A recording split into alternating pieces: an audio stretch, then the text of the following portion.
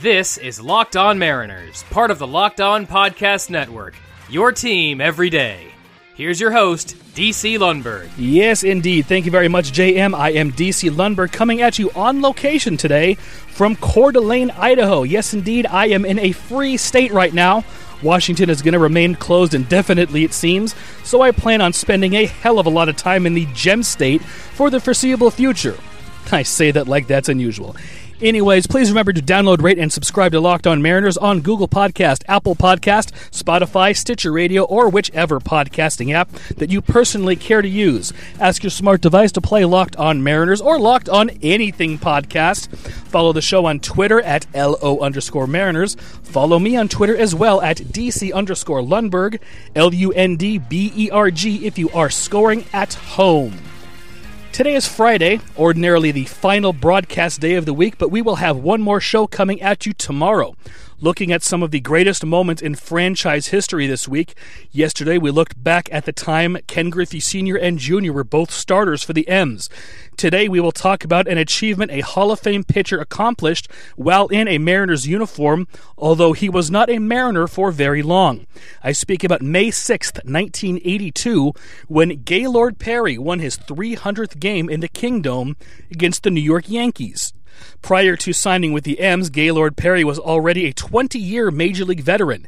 The ancient Mariner had a reputation for not only doctoring pitches, but also for making batters think he was doctoring pitches, using a variety of motions to touch the side of his head, the bill of his ball cap, his eyebrow, etc., to trick batters into thinking he was loading up to throw a spitball. Earlier in his career, he used to throw a puffball as well, where he would load up his hand with a bunch of rosin, so there would be a white cloud that appeared when he would release the ball. This was made illegal, obviously, and since he couldn't hide it, he stopped throwing it.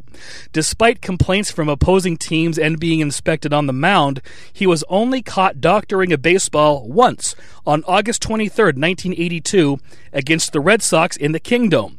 A 10-day suspension followed. As a side note, this game was the Major League debut for Mariners outfielder and future coach John Moses. He replaced Dave Henderson in the outfield after Hendu was ejected for throwing his helmet after being called out at home plate. One time, after striking out against Perry, Reggie Jackson was so mad that he popped off at the umpire, got himself ejected, then proceeded to take the Gatorade cooler out of his dugout, placed it behind the mound, and yelled at the umpires that they should let him pitch with the cooler behind him. The late Dave Henderson recalled a time when he had caught the final out of an inning and he was jogging in from center field. The second base umpire wanted the ball, but Hendu knew that it had grease on it, so he turned around and, quote, fired the ball into the stands, end quote. The Mariners trivia question for the day reads thusly: what is Gaylord Perry's real name? Answer coming up shortly, but first, this. Today's Mariners trivia question was kind of a trick question. Gaylord Perry's real name is, in fact, Gaylord Perry. More Locked On Mariners on location from Coeur d'Alene, Idaho, in a bit.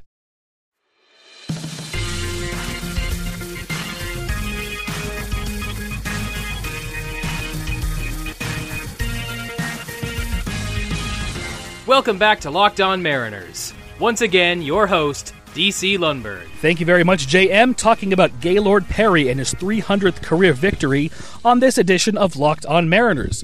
The ancient Mariner had earned his 299th career victory on April 30th, 1982 in Yankee Stadium.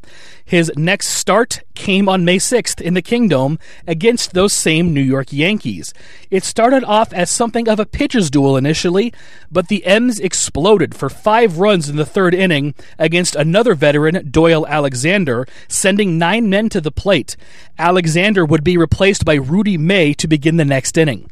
The Yankees finally scored in the 6th on a solo home run by none other than Ken Griffey Sr., who we noted yesterday was not a big power guy, but a very good contact hitter.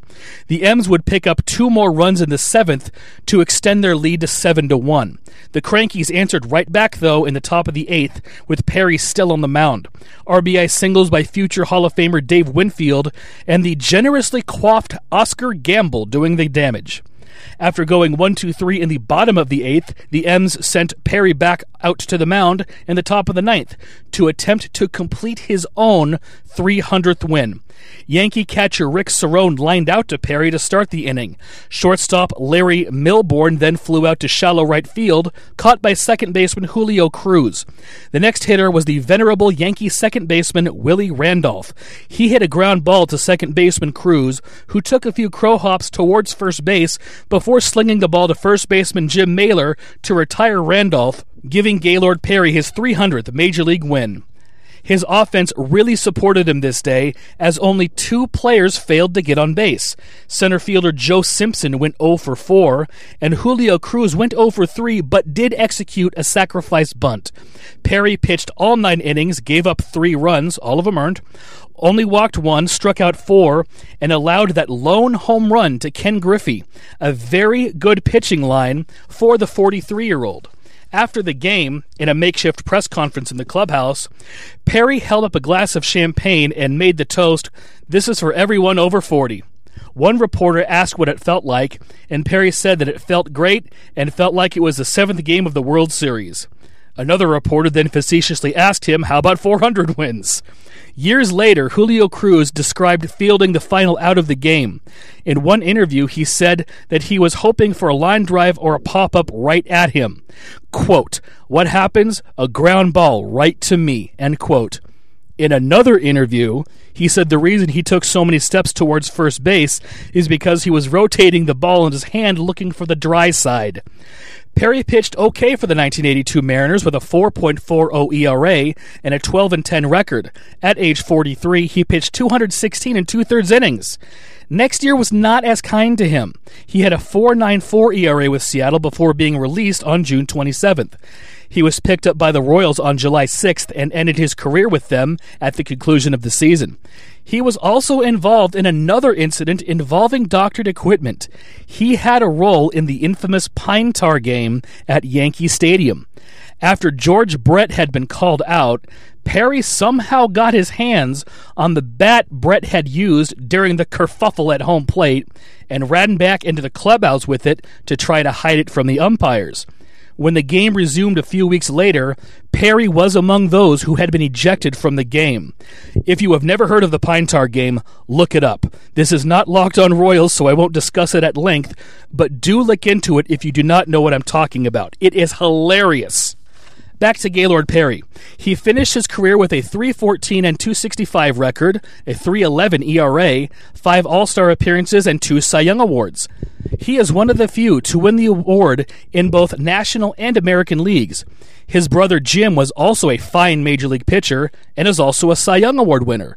Jim and Gaylord Perry are the only pair of brothers who are both Cy Young Award winners.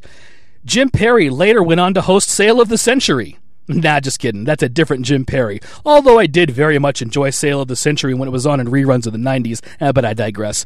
Gaylord Perry was elected to the Baseball Hall of Fame in 1991 on his 3rd ballot, with just over 77% of the required 75% of the voters giving him the nod. Tomorrow we will talk about some more pitching accomplishments, 6 of them to be precise, spanning several eras of Mariners baseball.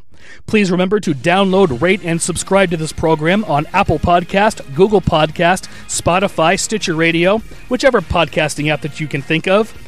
Follow the show on Twitter. LO_Mariners is the Twitter handle, and my Twitter handle is @DC_Lundberg. That's it for today. Join us tomorrow for some more pitching greatness.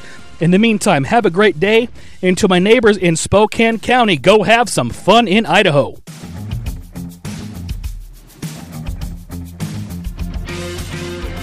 This is Joey Martin saying join us back here next time for another edition of Locked On Mariners, part of the Locked On Podcast Network. Ask your smart device to play Locked On Fantasy Baseball upon the conclusion of this program.